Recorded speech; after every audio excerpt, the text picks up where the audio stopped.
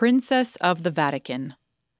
What happens when a Roman palazzo becomes a homeless shelter? By Sharon Rose Christner. Ah, you are Little Red Riding Hood today, she says, seeing my red coat, and she tells me the story of the wolf and the grandmother, the great slicing open, how the girl and the old woman won back their home and their lives. Anna and I are sitting on a low brick wall covered in cigarette ashes and tiny resilient mosses, 5 steps from the border between Italy and Vatican City, in the shadow of the great travertine columns of St. Peter's South Colonnade. Every morning, Anna comes out and sits on this little wall. First, breathe. Second, smoke. Besides the cigarette, her face has quick eyes and a quicker tongue. She is tough with men and troublemakers, but soft with little ones, and forthcoming of tales with almost anyone. Most days I meet her here, and she tells me stories. Between the columns we can see the facade of St. Peter's, and the square with its people and fountains and low wooden fences. Beyond these, we can see the North Colonnade, and above it, the Apostolic Palace, where Pope Francis has chosen not to live. He stays on the side of the square where we are sitting, just around the bend and over the wall in Casa Santa Marta, a guest house on the site of an ancient hostel for the poor. The Palazzo Migliori, Anna's residence, rises behind us, looking much like its prestigious neighbors. 4 stories of light yellow stucco with a dark wood door and terraces above. Once a residence of the wealthy Migliori family, after 1930 it became the home of the Calasanzian religious order and their ministries to young single mothers. When the sisters moved out, it was proposed, given the building's beauty and desirable location, that it be converted into an upscale boutique hotel. Pope Francis directed that it be made into a homeless shelter instead. The shelter opened in November 2019. As I sit with Anna a few months later, the place is developing a rhythm. Every evening, just before 7, while others are pitching tents around the colonnade or lying down on the front steps of shops or wrapping themselves in blankets under the bridges of the Tiber, a little group gathers by the door of 28 Borgo Santo Spirito. Up the ramp in his chair comes Mario, always with Luigi pushing him, and like a dignitary, he waves and calls buonasera to Maria and Lilia and all the ladies whose names he does not know. Alessandro, quieter, who actually knows all the names, a thin and grinning Ajim, who has just come from the soup kitchen on Via Dandolo and is hungry again. Anna, spinning yarns between cigarettes. Mireia, neck tilted all the way back, talking with the men and finding something to be right about. At 7, someone opens the door and they get themselves through the hallway to the chapel slowly, because it has been a long day on the feet. They greet each other and sit quietly in the pews, looking up occasionally at the painted wood panel ceilings or the mural of St. George, armored and haloed, battling a dragon. The people who have been upstairs cooking come in, drying their hands on their aprons. One of them goes behind the altar and leads a prayer, reflecting on the presence of Jesus with them. The congregation shares a sign of peace, everyone finding everyone else's hand. Then, with their heavy bags, they make their way up, by stairs or elevator, to dining rooms which, with their chandeliers and brickwork archways, could be chapels themselves. Already good bread is on the table. Dinner is brought out in courses: olive tomato fettuccine or creamy white bean soup, then pork mushroom stew or beef pot roast. When everyone has been served, the people who have come to cook sit and eat with the people who have come to sleep. I could call them volunteers and guests, but such a distinction misses the point. I might call them the residents, who sleep here each night, and the visitors, who sleep somewhere else. Everyone eats together and is called by name, and afterward there are chamomile teas and baskets of fruit and much talking. Anna tells stories and stories of stories. If you notice her hat, a white knit cap with a Hello Kitty patch, she will tell you, "A baby gave me this. I was at the park, on the bench. The mother? She is on the phone, talking. So I talk with the girl, 9 or 10 years old. I tell her a story. Once there was a girl, and she learned how to knit hats, and she became very rich. Just a story like Cinderella. And she met a prince who liked her hats."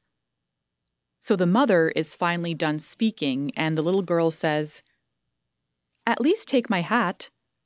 I say, "How can I wear the thing of a baby? I am old." But the mother says, "Please, she has 10 of these in all the different colors, so if she offers, please take it." I never thought I would wear the hat of a baby, but now I wear it so I can tell this beautiful story. Others bring stories too, in many languages and silences, and they bring out their cigarettes to share on the terrace. The genius Silvano brings his Rubik's Cube, clicking and whirring, and sometimes a gray-haired priest comes up the stairs bringing gifts. The first time I visited, Cardinal Konrad Krajewski, the papal almoner, brought a wide-woven basket of cinnamon sugar pastries and fancy jams. He spread them out on the counter and didn't let anyone call him Your Eminence. Several times each week, a physician comes and speaks with everyone who will allow her, looking closely at what is hurting. Someone's ear, someone's back, everyone's throbbing feet. Often, someone comes in late around this time, if the buses of Rome have failed them. Not long ago, Anna herself came up the steps at nearly 10, after everything had been put away, announcing, "I won't eat," in great penitence. "Nonsense," they said. "Of course you can eat." "I can eat it cold, whatever, just pasta because I came late. It's my fault. È colpa mia." "No," they insisted. "Of course you can eat the whole meal." Anna really must, because her medication requires food. But for anyone, medication or not, the visitors will get out the fettuccine, the pork and mushrooms, the bread, tea, salt, pepper, and oil as many times as necessary. At length, it becomes more and more like bedtime, and people say goodnight and ascend to the 3rd and 4th floors, where 13 bathrooms with soap and towels have been prepared for them, and 16 bedrooms with clean sheets and blankets. In the morning there will be breakfast, and then they will leave for the day, and more visitors will come to clean. For now, for each person, there is a usual spot, several accustomed roommates, a place to put their things down for a while and sleep. The visitors come and knock and say goodnight, buonanotte, to each one by name. Such an overflowing place invites questions. Why such extravagance? Why not make the place into a hotel, rake in the money, and set up a no-frills shelter in a lower-cost part of Rome? Instead of giving beautiful treatment to 50 people, should they not provide more practical lodging to 100? We could wish for a world without such calculations, but if we must calculate, it depends on the goal. If we are trying to get as many people as possible indoors when the temperature is unsurvivable, the austere 100-bed place is better. This is the purpose of an emergency shelter, and it is good that we have them. But if the situation is different, if the climate is mild and many people do not want to come indoors, the goal might be to create a stable, dignified place for those who want to come. For either kind of place, there is always the question, will people choose to stay? Anna and many others have been in other shelters and decided that it would be safer or less demeaning to take their chances outside. Often, this is a simple matter of which is more hospitable to human life, If an efficient shelter has an atmosphere of danger, contempt, or the bare minimum keeping of livestock, any of us might choose the outdoors. Once, the Gospels tell, when a woman poured perfume on Jesus' feet and washed them with her hair and tears, Judas Iscariot was suddenly concerned about efficiency. Why wasn't this perfume sold, he objected, and the money given to the poor? It was worth a year's wages. Jesus told him to let her be, for she had done a beautiful thing, preparing his body for burial. It turned out that Judas objected not because he cared for the poor, but because as holder of the money bag, he felt entitled to keep the excess for himself. Those of us who have charge of funds and decisions, and who have mostly had it easy, can take austerity on ourselves. But when it comes to caring for others, that is the place to be generous to excess, to give more than seems necessary. Palazzo Migliori is not the kind of shelter where you line up each day and try to get a place. Carlo, the director, identifies people without another place to go, those especially alone or more fragile or without the citizenship that certain shelters require. They stay a few weeks at least. The staff helps residents find stable situations. In these first few months, several have found jobs and family reunion, but there is no set deadline for leaving. The mental strain of trying to find a bed each night is lifted, and there is room to come to know the others around you, even to trust them, to start to think in terms of weeks, months, years. Now Anna has begun to think beyond the food, shower, sleep cycle to plan her own kindnesses. This morning, on the little wall, she is waiting to catch the bus to the hospital where her closest friend, Concetta, is sick with something like the flu. Yesterday, Anna helped her onto a bus and off the bus and onto another bus to the hospital, while Concetta's breaths turned into brittle rasps. Today, she will convince the nurse to let her into the room again, and she will sit by her friend and talk. Speaking will be difficult for Concetta, but she can still hear stories.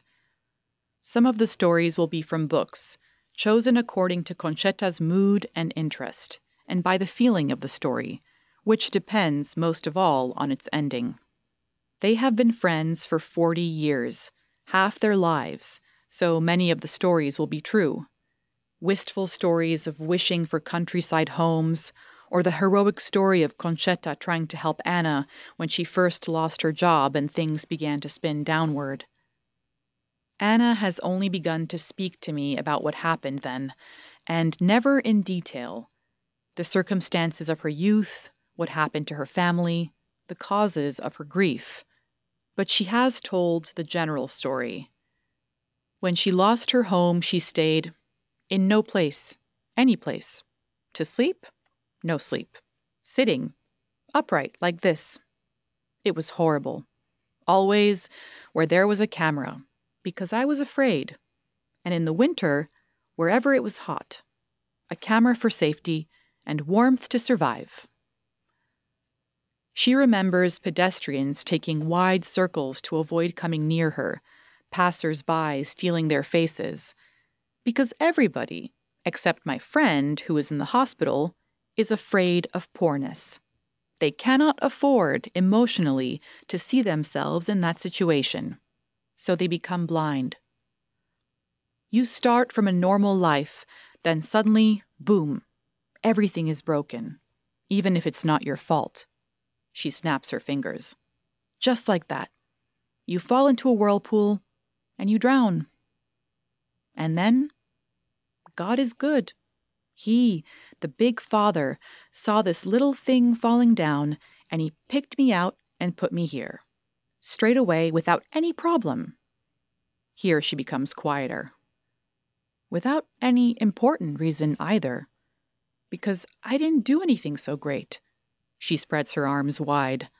To stay in a palace next door to the Pope, like a princess.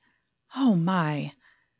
So if anyone doesn't believe that miracles can happen, When Anna tells stories, the ending determines the rest. A good end, in a palace, with a bed and good food and people who know her, allows her to think of her life the same way she tells a fairy tale. The story could have ended, and little Anna lived out her days in a dimly lit, understaffed facility. Instead, it ends, and now I am in the place of a princess. The place gives Anna a story that bends toward peace and rests there. Something about its over-the-topness, the carefully painted crests on the ceiling, the terrace overlooking St. Peter's Square, the unnecessarily good food. The visitors who know your name and your favorites and your good and bad habits, who know you need to put that cream on your foot and will banter with you until you do it. Above all, it is knowing that this place could have been a posh hotel, that some might call its current incarnation a waste, that you are not being given the bare minimum. When we love someone, we are not thinking of how to do so efficiently. We are thinking how to do it well. Think of new parents preparing a beautiful nursery. They may buy things the child never uses, and perhaps some of that money and effort might be better used elsewhere. But we are not surprised when loving parents put more thought and work into preparing a place than is strictly necessary.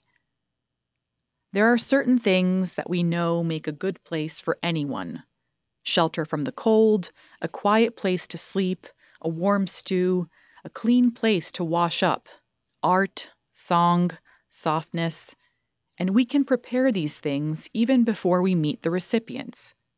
Once we meet, there begins the work of making it a good place for them in particular. For Astrice, who loves chamomile, for Lioso, who is so much more tired than hungry and just wants to sleep, for Ajim and his appetite, for Anna, the teller of tales. Just before Jesus was betrayed and arrested, he comforted his troubled friends with a strange promise. I am going to prepare a place for you, his Father's house with many rooms. We think of the way someone prepares a place for us when they know us well. We can only imagine how someone prepares a place for us when they know us completely. For now, there is this quiet joy of making a place beautiful with someone in mind, of considering who they are, what they need and love and fear, and shaping the place to meet them.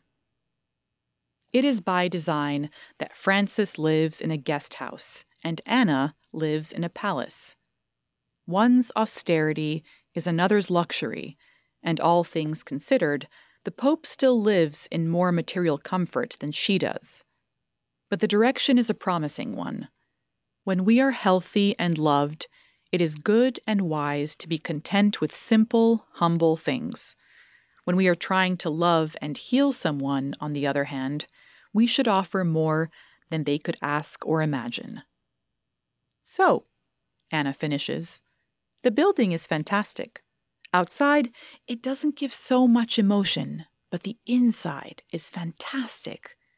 If you were to tell me before that from the beginning to the end, God was bringing me close to the Pope, living in a wonderful place, loved by everybody, this is great. All the rest is... She gestures gone and leans back to look up at the many rooms. Who could imagine?